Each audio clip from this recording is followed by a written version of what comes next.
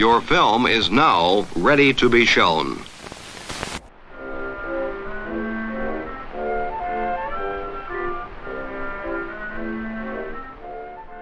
Good afternoon. I'm Justin Hendricks, editor of Tech Policy Press, a nonprofit media and community venture intended to provoke new ideas, debate, and discussion at the intersection of technology and democracy.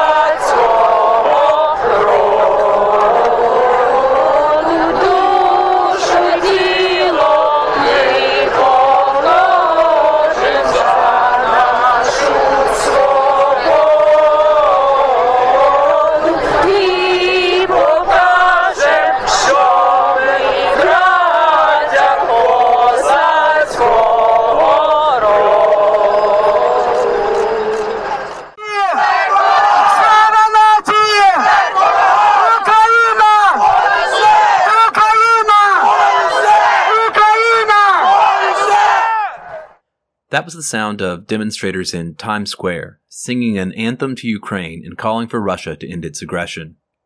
It's been just days since Russia launched an illegal war to invade Ukraine, and the people there are fighting valiantly against a more heavily resourced military. Individual citizens are picking up weapons and making Molotov cocktails to repel the invaders. In this special episode of the podcast, we're going to consider questions related to disinformation and the information ecosystem, and the role of the tech platforms in this deadly moment. My first guest is Clint Watts, a national security contributor for NBC News and MSNBC, and author of Messing with the Enemy, Surviving in a Social Media World of Hackers, Terrorists, Russians, and Fake News.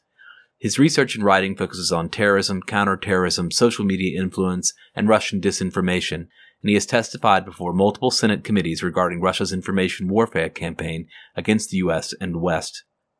I'm Clint Watts, Distinguished Research Fellow at the Foreign Policy Research Institute and non-resident fellow at the Alliance for Securing Democracy. So, Clint, just hours ago, you published this piece, Russia's Lies in Four Directions, the Kremlin's Strategy to Misinform About Ukraine, many messages targeting many audiences. And you've got four quadrants here, summaries and themes of what Russia's doing to target its messaging inside Russia, inside Ukraine, and to outside audiences. Tell us first, what is Russia trying to communicate to its domestic audience? Yeah, I think if I could just layer with that is oftentimes when I talk to doubters of Russian propaganda and disinformation, they'll say, oh, that message is stupid. No one believes that. And when I hear them say that, I almost immediately respond with, it's not designed for you, meaning that the message you're seeing isn't always about you. We tend to take it that way because we're exposed to it. So we think, oh, the Russians are trying to convince me of such and such. That's stupid. But that's not always the case. It's not really designed for you. And oftentimes the message that is designed for you is the one where you stop and say, you know, they have a point. And when I hear people say that, you're in Brooklyn, Justin, right? So Edward Snowden is a great example. I mean, he is the example, I think, for, the political left in the U.S., which we should evaluate, right? There are good points, but the problem is it's designed around an enduring campaign, and that's how it works. 3/4 of the time you say what the audience wants to hear, 1/4 of the time you say what you want them to hear. And so that's the process over time and why it works over a decade. So everything that we've seen in the last 2 to 3 weeks in terms of U.S. and NATO allies, exposing disinformation has been justifications for war in Ukraine and provocations, false flag operations, bogus shelling. That's really the Russians shell themselves or blow up a building in their own controlled territory to make it look like the Ukrainians did it. None of that is designed for the West, really. Sure, if it worked, they would take it. Most of it is designed for Russian audiences on Russian social media platforms in Russia. So VK, Russian state media. And that's to design essentially a campaign to justify the reason for war and rationale, because it's going to be Russian soldiers, Russian citizens that are going to go die in that war. And so that's just conditioning the audience and justification. Russian messaging inside is sustained, and it's also a bit delayed. So I would say they're talking about we should invade. It's like, well, you already did, right? So like sometimes when you're watching it, you're like, don't they know like they have already crossed the border and they're in there? I'm not sure all Russians entirely understand that. Just because Russia can control its own media environment. Now it trickles in. It's not locked down entirely, but the volume of information is going to be the Russian story. That has definitely changed, I think, in the last 24 hours, which is Russians know now, like, not only is there a big invasion, but we're not on board with it. There's some cracks in the foundation, even Russian leaders speaking out against Putin. That's a huge deal. You don't do that in Russia. And so you're seeing the cracks there. And I think the other big change is that trying to essentially dehumanize Ukrainians so that you can justify killing, which is a classic technique in all war propaganda, is you have to dehumanize your enemy to justify what you want to do to them, because it's quite awful. So saying that the leaders of Ukraine are Nazis or radicals, which is, stuff that we're even seeing on Twitter. Yeah, you'll even hear it trickle into the U.S., and I'll come to that last. But turning the story into the justification as Nazis, that is playing on historical roots of Russian history. That is very important to Putin and his intelligence services to always tie back to their version of history and restate things in that context, because there's a lot of Russian pride around defeating the Nazis in World War II. So that justification, hits home if you believe it. There's also this weird wrinkle to that, which is the Russians court a lot of Nazis around the world. I mean, they have hard fascist, white supremacist, white nationalist groups inside Russia. The leader of the most dangerous U.S. white supremacist group, the base, lives in Russia right now. So, yeah, they're always playing both sides to their advantage. So before we move to Russian messaging in Ukraine, what is Russia trying to say to its diaspora? How is that different from what it's communicating to a domestic audience?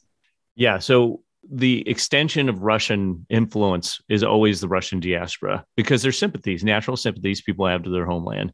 And so they're consistently messaging in Russian language to the Russian diaspora. The most important one, I would say, by the way, is in Germany. And that is sort of the linchpin of NATO and everything around the EU. But what's really crazy to watch is in a lot of the former Soviet states, there's no coverage at all of the Ukraine conflict. You wouldn't even really know that it's going on. And this comes at a time where those states might be the next ones to be invaded. And so if you watch the news this morning, Kazakhstan, after getting bailed out by the Russians, I think it was just a month ago, 1 to 2 months ago, when they had an internal uprising that said, we're not going to send troops to Ukraine. And I bet that did not go over well in the Kremlin this morning. They're probably like, hey, we came and bailed you out and kept you in power. But you're seeing a lot of these former Soviet states have to pick sides. Belarus is a super strong ally, basically an extension of Putin, at this point. Separately, it's about discrimination from NATO and EU. And this falls in line with Putin's other broader goal, which is to remake the Warsaw Pact, essentially, bring all Russians abroad under the Russian umbrella. So let's go next to Russia messaging to Western audiences, in particularly to probably in some ways try to justify what we're all seeing in our free media. Yeah, so they're still making it as one, these are peacekeepers, because that's Western language. And that's hard to argue with if you know about the Balkans, in the 90s, EU, NATO peacekeeping missions abroad.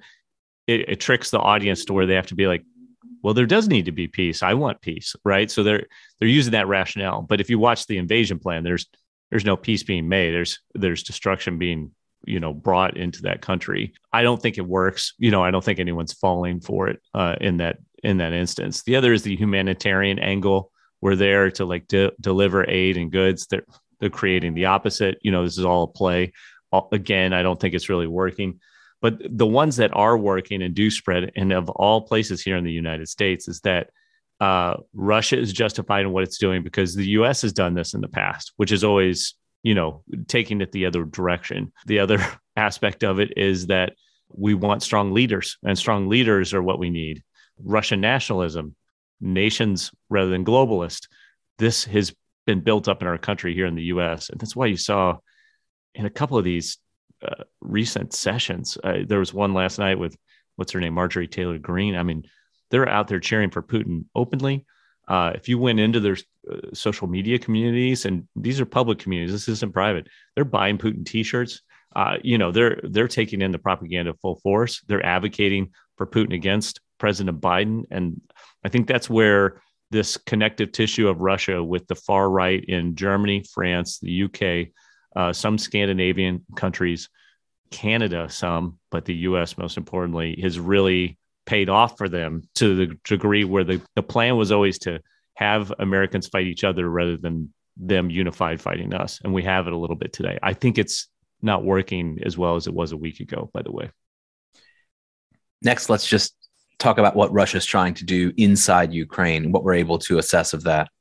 Yeah. So inside Ukraine, they're just trying to say that Zelensky is going to fall. He's going to abandon you. The Ukrainian military is inept and corrupt, and it's all going to fall apart. And that's just not going to work, because inside Ukraine right now, it's circle the wagons. You've got foot patrols out in the streets. This morning with AK-47s going up against the Russian special forces, just shooting straight. I mean, the Ukrainians did far better than I expected on day 1 and 2. The casualty numbers and the killed in action are incredible. If it keeps going the way that it's going, by the end of the weekend, the Russians might very well have lost in terms of dead more than we lost in the entire war on terror over 20 years. Just think about that. I mean, that's going to be a shock to Russians that can't be hidden. So it's not working. It's not going to work. I think Ukrainians are probably more unified now than they ever were before. So I did just want to get your assessment of the overall, war effort there and the Ukrainian resistance. Your way around a combat zone. You were part of that war on terror. I know that you don't have access to special intelligence or any particular information that's not available to the rest of us. But what is your personal reflection on what you're seeing right now? Ukrainians could not do any better than they're doing right now. I mean, I'm super impressed with them. I don't have anything special like insights on it other than what you see like in social media. I gather the same stuff. And I listen to certain experts, on television that I know are really strong. General Hertling, who's on CNN, he's really good. He was a commander basically in NATO forces at times. And so, yeah, I think we all thought they would get mowed down and they'd close on Kyiv already. They'll close on Kyiv eventually. And this is where it just comes down to alliances. So day 1 to 7, the Ukrainians are doing as good as they can. And I'm super impressed with their ability to fight off the Russians. The Russians have not massed all their combat power, as we would say, in the country yet. They will. There are no allies, there are no backups, there's not enough ammunition. And so day 1 to 7 is euphoria. It's your morale versus their morale. Day 7 to 14, it becomes a stalemate. Day 14 and beyond, they lose. There's just no way to sustain that fight without support. And so I think that's why you're seeing the discussion very openly as to, number one, we got to get humanitarian aid in there right away. We saw the run on banks. We saw fuel. We saw food. They won't be able to make it too long. Second, at a minimum, they got to have ammunition to keep this up. And this fight very clearly comes down to 2 weapons over others: stingers and javelins. Javelins are, ground to ground anti-tank weapons, highly sophisticated, highly lethal. That's why they're knocking out T-80 Russian tanks, which are some of the best tanks ever made. Stingers is for air power. And the Russians have lost an incredible number of jets. Apparently, it sounds like at least 2 transport planes went down overnight. You're talking 500 dead in 2 shots. That really wallops the Russians. So when those run out and are depleted, it gets pretty dire for the Ukrainians. And I think that just comes to the discussions around no-fly zone today. That's going to create a NATO versus Russia war. And now we're talking much bigger problems. Then the onion's going to unpeel. We're talking cyber attacks on scales like we've never seen. Threats of nuclear. I don't think there'll be a nuclear exchange, but you never know. I never would have thought, Russia would launch a full-scale invasion of Ukraine to take it over at one time. So it's hairy right now. I think this just goes to, I think Americans will have a big decision to make, which is what we're going to fight for. And I'm hoping this is a galvanizing moment from here forward. Just a last question about the information environment. You've got, of course, Facebook, Google, Twitter, TikTok, other platforms that are essentially serving as, a main line into Western audiences for the Kremlin and the vast propaganda apparatus that it has built and, as you mentioned just at the outside of our conversation, has utilized for more than a decade. What do you think they should be doing right now? Wipe them out. It's very straightforward at this point. Look how many other smaller authoritarian countries we have gone after with Western platforms, Rohingya, right? And Myanmar. Whenever it's like these small countries, the tech platforms, they're all very righteous and stand up and say, let's get them, let's run them down. I mean, this is very clear. Not only, is the Russian state media apparatus part and parcel of this invasion, they are more so than any other country's information, right? Like no country wields information in a way like the Russians are doing. And it is distorting people's understanding of the truth. So this comes down to lies being broadcast globally in many different languages. And it is the one weapon they have against the West that without it, it becomes very, very tough for them, very tough. And this isn't just about this invasion. It's the reason we should do it, but it's about COVID-19 and vaccines. It's about election interference in our democracies. It's about rallying white supremacists, to target people. I don't know what more needs to be said or what more evidence needs to be there, but whether it's tech companies or really any companies moving forward, they got to pick a side. And there's going to be three. There's going to be China's world. There's going to be the U.S. world. There's going to be distorted versions in between. I should say U.S. and EU are pretty much in line. But yeah, people have to pick a side. Watts, thank you very much. Thanks for having me.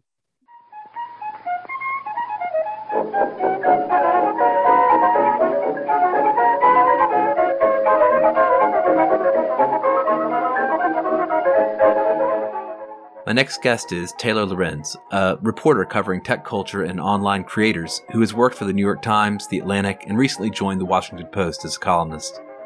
Taylor wrote this week for Input Mag about meme scams capitalizing on the Ukraine conflict, and I spoke to her about what they say about our social media-driven information ecosystem. I'm Taylor Lorenz, and I'm a technology reporter, and I recently wrote a piece for Input Magazine. So this piece, scammy Instagram war pages are capitalizing on Ukraine conflict. Beware, despite their claims, these accounts are not run by journalists on the ground. Tell me what it is you came across. As the war started to break out on Wednesday, I started to see these accounts with hundreds of thousands of followers being promoted by large meme pages. The main one was at Live from Ukraine.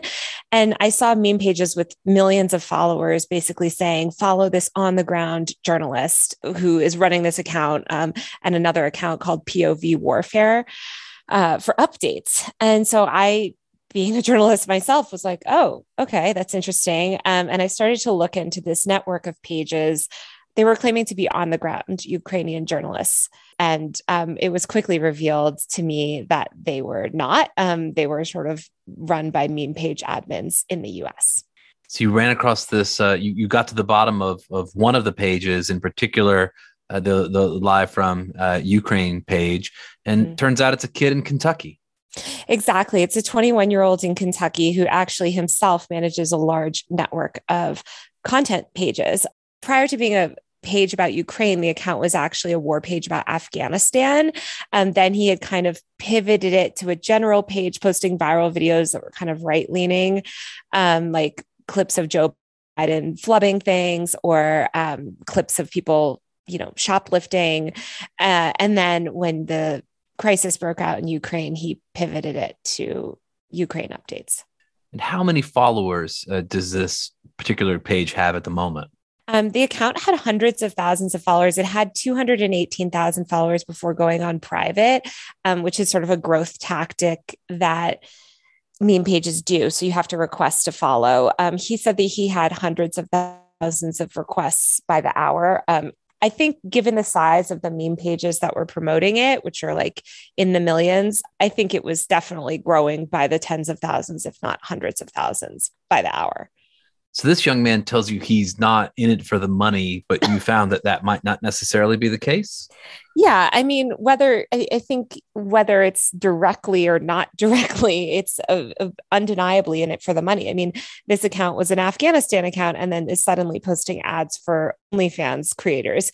And building an audience, as we know, on the internet is its own form of currency, and that can eventually translate into money. So I think accruing hundreds of thousands or millions of followers on an account, that you're creating a valuable asset that you will probably end up monetizing in some way.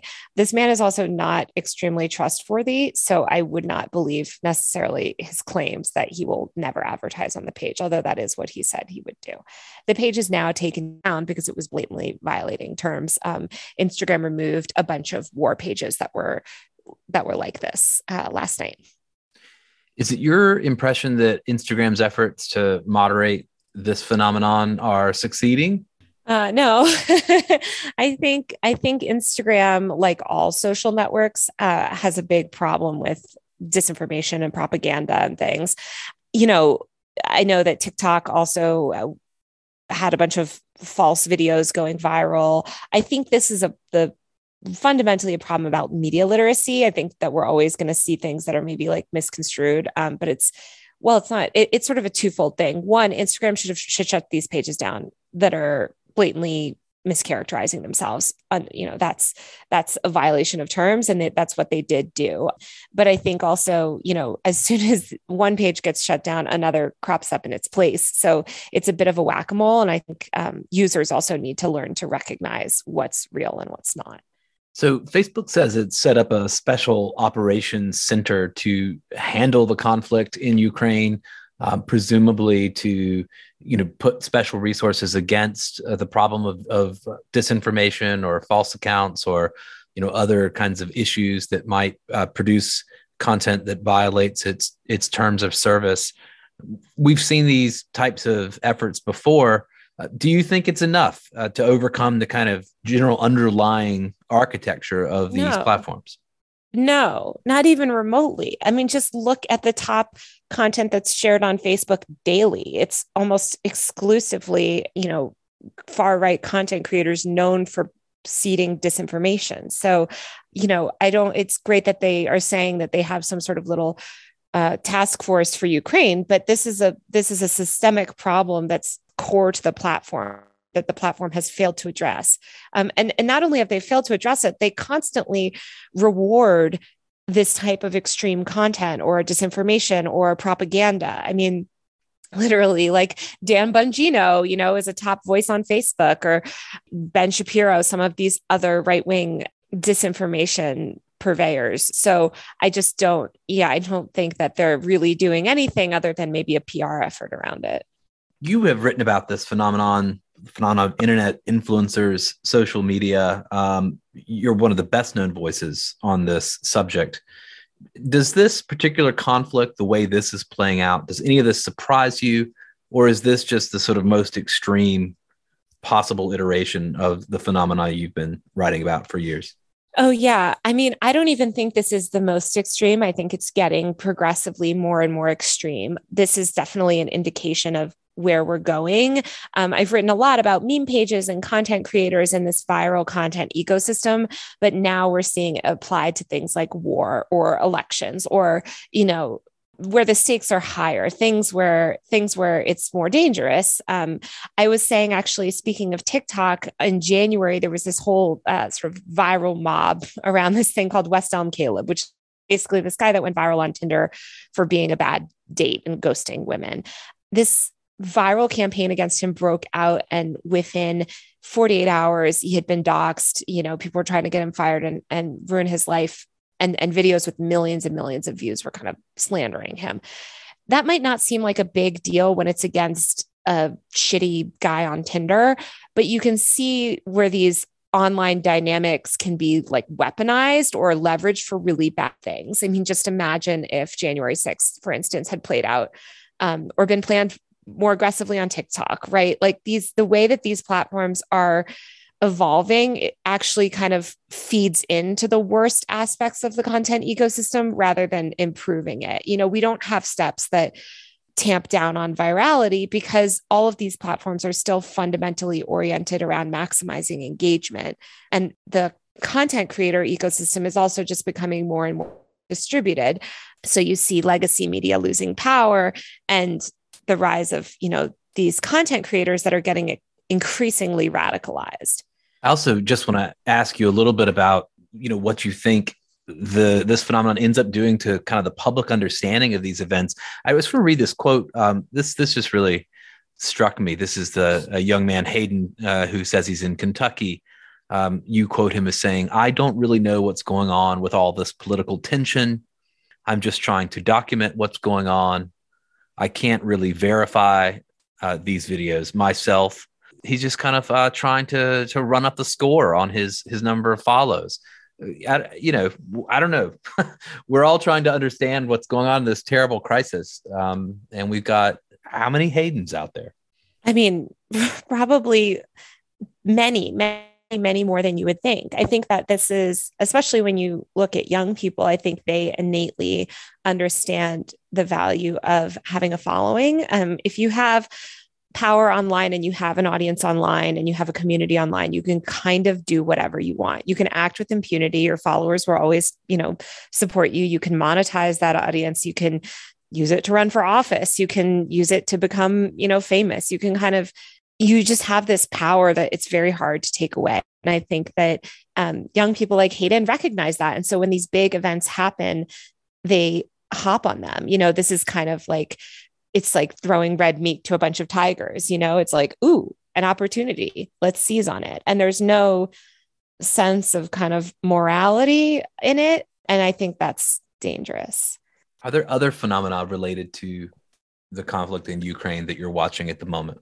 I mean, I write a lot about big influencers, content creators. I saw this one woman from a Ukrainian nonprofit, I think, reach out, and she was just talking about these big Russian celebrities and content creators online and how they're promoting pro-Russian propaganda. And that's something that we've seen in the US as well, where big celebrities have promoted disinformation, whether they're ill-informed or they're radicalized themselves. I think as the media environment gets more and more distributed and people turn to content creators for their news or meme accounts for their news, there's just more and more opportunity to spread unverified information. We have a huge problem with media literacy, and I think it's getting worse, and these platforms are making it worse. That's stuff that I'm all watching as this conflict unfolds. Taylor, thank you for speaking to me today. Yeah, thank you so much for having me.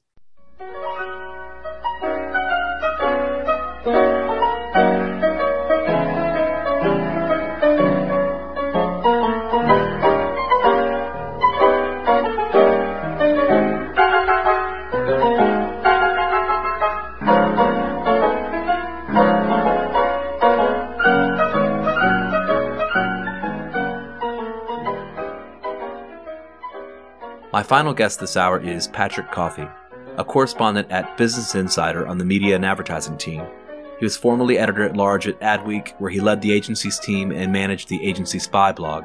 I spoke to him about how platforms and the broader ad tech ecosystem are handling this conflict, and the ethical choices they face about how or whether to do business with Russian state media. Patrick Coffey, advertising correspondent at Insider. So Patrick, you had a piece this week with the headline, "With Ukraine under attack, Google and big brands like Best Buy continue to fuel Russian propaganda." What's this story about? Well, it's essentially about how Google continues to monetize sites that are directly or indirectly associated with the Kremlin by allowing them to use Google ad tools to run programmatic display ads. Lots of major Western brands end up running their ads on these sites unwittingly, essentially. So this has been going on for a long time. Of course, it's more important in this particular moment of conflict. But there have been warnings about this for some time. You point to statements from the State Department, from a private entity, NewsGuard. This has been on the radar for a bit. It has. It's been several years, really. I mean, it came up in, I want to say, 2017, when we would see ads running atop ISIS videos on YouTube. And then we began to hear a lot more about what they call brand safety, which in the ad industry means essentially different ways to ensure that brands that are paying to place their ads on these various platforms make sure that they don't run atop offensive content, which can include any number of things. And the definition is constantly expanding. But the point here was we essentially got a tip from someone in the media space saying, you should look into the fact that Google continues to do this, despite the fact that they've been warned and they have taken some action. So it's, they're not oblivious to this. Obviously, both the brands and the general public should know that their ads are running on these sites and providing these sites with ad revenue. So here we are in a situation, now 3 days into an illegal war on Ukraine, where these companies, including Google, also Facebook, are, it appears, beginning to take some action.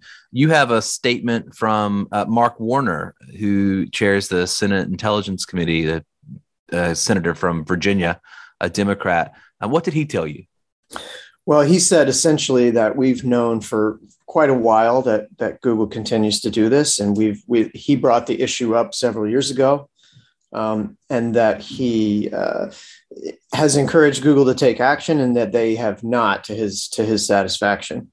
And of course, he made sent a set of letters yesterday to the tech companies. Right, he did. He got very specific with them, encouraging them to, among other things, demonetize these Russian-based media outlets. You tweeted yesterday also about Reddit and some of the guidance that it's giving to its advertisers. Right. There's been a lot of, like we said, on the brand safety front, a lot of advertisers are very wary of their ads appearing on any sort of material that's related to military conflict, or they want to avoid all controversy. So essentially they tell their agencies, make sure that our ads run only on like innocuous content.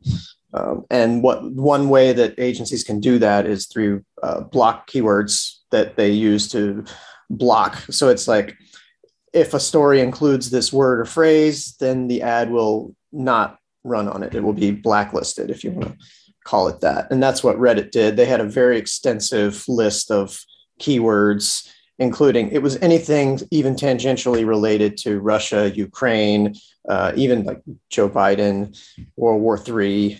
It's interesting to kind of look into the ways that the tech companies internally reassure advertisers of this. Now, obviously, the problem there is that then the legitimate news sites kind of lose out on ad revenue, because so many brands say, yeah, we don't want our ads to run on, like an agency guy said to me yesterday, all of our clients, we're advising them to avoid hard news altogether. So that means that none of their ads will run on any CNN properties or, Fox News or the New York Times or anything like that. And the news may be hard for some time. Right. That's true. And brands are sort of pausing, they're moving their ads elsewhere, as it were. And you assume that means, everything from like People magazine to mom blogs or whatever they can come up with where there are eyeballs, but there's not a potential for controversy. Like you saw over the week, people flipped out because CNN was running some relatively jarring juxtapositions that had ads, the sort of standard ads. There was one for Applebee's, there was one for Jamaican tourism, I believe, that were sort of inserted into this coverage of a illegal and deadly war. That was people, there was outrage on Twitter, and that led Applebee's to say that they were pulling their ads from CNN, and then CNN said that they were no longer going to run that ad format. So it's a bit of a tempest in a teapot, but this is exactly what the advertisers are trying to avoid. Didn't expect Applebee's to have to make a statement regarding the Russian invasion of Ukraine, but I guess that's 2022. No, and I'm sure Applebee's didn't want to do that either. But at the same time, you have to ask yourself, I mean, Applebee's did choose to run ads on CNN, ostensibly because they wanted to, both promote their brand, but also align themselves with reputable news organizations. So it's unfortunate that happened. Maybe in the context of your typical beat, tell me about your typical beat, but what are you going to be looking for in the coming days ahead? Well, the main thing I think will be whether the major tech companies take action and update their policies. You saw, like, for example, in late 2021, YouTube took action against RT, or Russia Today, which is one of the Kremlin affiliated organizations. But this was very different, because they accused them of spreading misinformation about COVID-19 and violating YouTube's terms of service on that front. And then so they suspended one account, and then RT, according to various reports, tried to get around that suspension by using an alternate YouTube account. And that was why YouTube deleted the two accounts altogether. So you kind of have to compare that to what's happening now and think, why was that a violation of YouTube's terms of service, whereas the stuff that RT is running now is not a violation of the TOS? Because you've seen a lot of people tweeting screenshots of RT videos of, Putin making his address on Ukraine, and you'll have like ads for the UK government running over it. So obviously the UK government doesn't want to be subsidizing Putin's media arm, but that's what happens thanks to the YouTube algorithm. Just our messy ad ecosystem. Yeah, that's really what this is highlighting from my perspective. Patrick, thank you very much. Thank you. I can't end this episode without sharing my own perspective on the platforms and the role they play in this conflict. As images of the bloodshed and chaos dance across the tiny screens we carry with us, I want you to imagine it's September 1939. Germany has invaded Poland on the false premise that Poland has joined with Britain and France in a bid to attack it. Those assembled arise and stand to greet the arrival of the German Führer. The applause greets the Führer, who has just arrived in the Call Opera House to address the Reichstag, which has been called an extraordinary session. We are expecting that Prime Minister Göring, in a very few moments, will open formally the session of the Reichstag. Frankreich war und ist eine deutsche Stadt. Danzig was and is a German city. Alle diese Gebiete verdanken ihre kulturelle Erschließung ausschließlich dem deutschen Volk. All these regions have only Germany to thank for their cultural development. In all diesen östlichen Gebieten tiefste Barbarei herrschen. Wenn Polen versuchen sollte, auf dem Weg zollpolitischer Maßnahmen Danzig wirtschaftlich zu vernichten, dass dann Deutschland nicht mehr länger untätig zusehen könnte. But add a tweak to the timeline. Imagine there's a major set of publishers based in the United States who channel Hitler's propaganda campaign across the globe, including to a substantial American audience. Imagine Hitler's built an incredible capacity to manipulate media, use out-of-context images and film, create the impression of support by inventing false personas, and to engage in a variety of other tactics that have been observed to advance his aims, taking advantage of the capabilities these publishers provide and their lax enforcement of their own standards.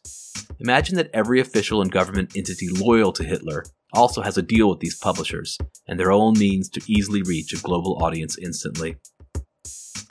Would you demand those publishers pull the plug on Hitler? Or would you defend the German state's right to some confused notion of free speech, even as Hitler sets out to destroy the lives of millions?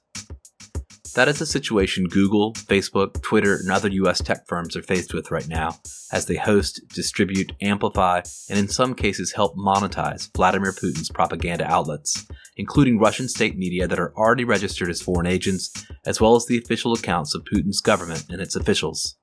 With military vehicles pushing west across Ukraine, bombs falling on its cities, and blood already shed in its streets, Putin's propaganda machine continues to advance its message on American social media platforms, part of a wholly illegal, unconscionable attack. It is time for Mark Zuckerberg, Sundar Pichai, Parag Agrawal, and other Silicon Valley leaders to choose sides and to suspend these accounts until Russia ceases its attack and withdraws from Ukraine. The apps they operate are not fun and games. Their platforms are not an abstract realm of ideas and debate. They are vehicles for the exercise of power. This is war, and the lies and falsehoods that the Russian state media and Putin's officials will share in the next days across American social media platforms are weapons intended to legitimize the Kremlin's brutality, divide Ukraine's allies, and diminish any potential opposition. The Russian Federation will maintain plenty of official channels to get its message across, and journalists will continue to report on its statements. There is a wide variety of pro-Kremlin media and personalities that will be impossible to connect definitively to the Russian state, and other platforms, such as Telegram, will no doubt continue to serve as a useful tool to distribute propaganda and manipulate media. Suspended accounts can be restored if the situation or the Russian leadership changes in the future. But Silicon Valley, which has played a role in the corrosion and decline of democracy across the globe, as well as other human rights atrocities, must not assist Russia in its bid to deny Ukraine its sovereignty and freedom in this crucial moment. Its leaders cannot make up for what they have done to aid Putin and divide the West for years, but with a clear line crossed, they must now act. This is no longer political discourse. It is violence. It is vicious thuggery. If the Silicon Valley leaders will not act, they will again expose themselves as profiteers passively in league with authoritarian butchers. It's now or never.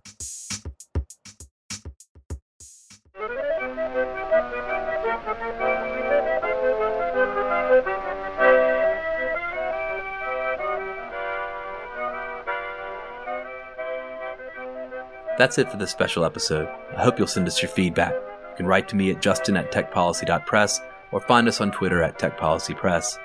Thanks to my co-founder, Brian Jones. Thanks to our guests, and thank you for listening.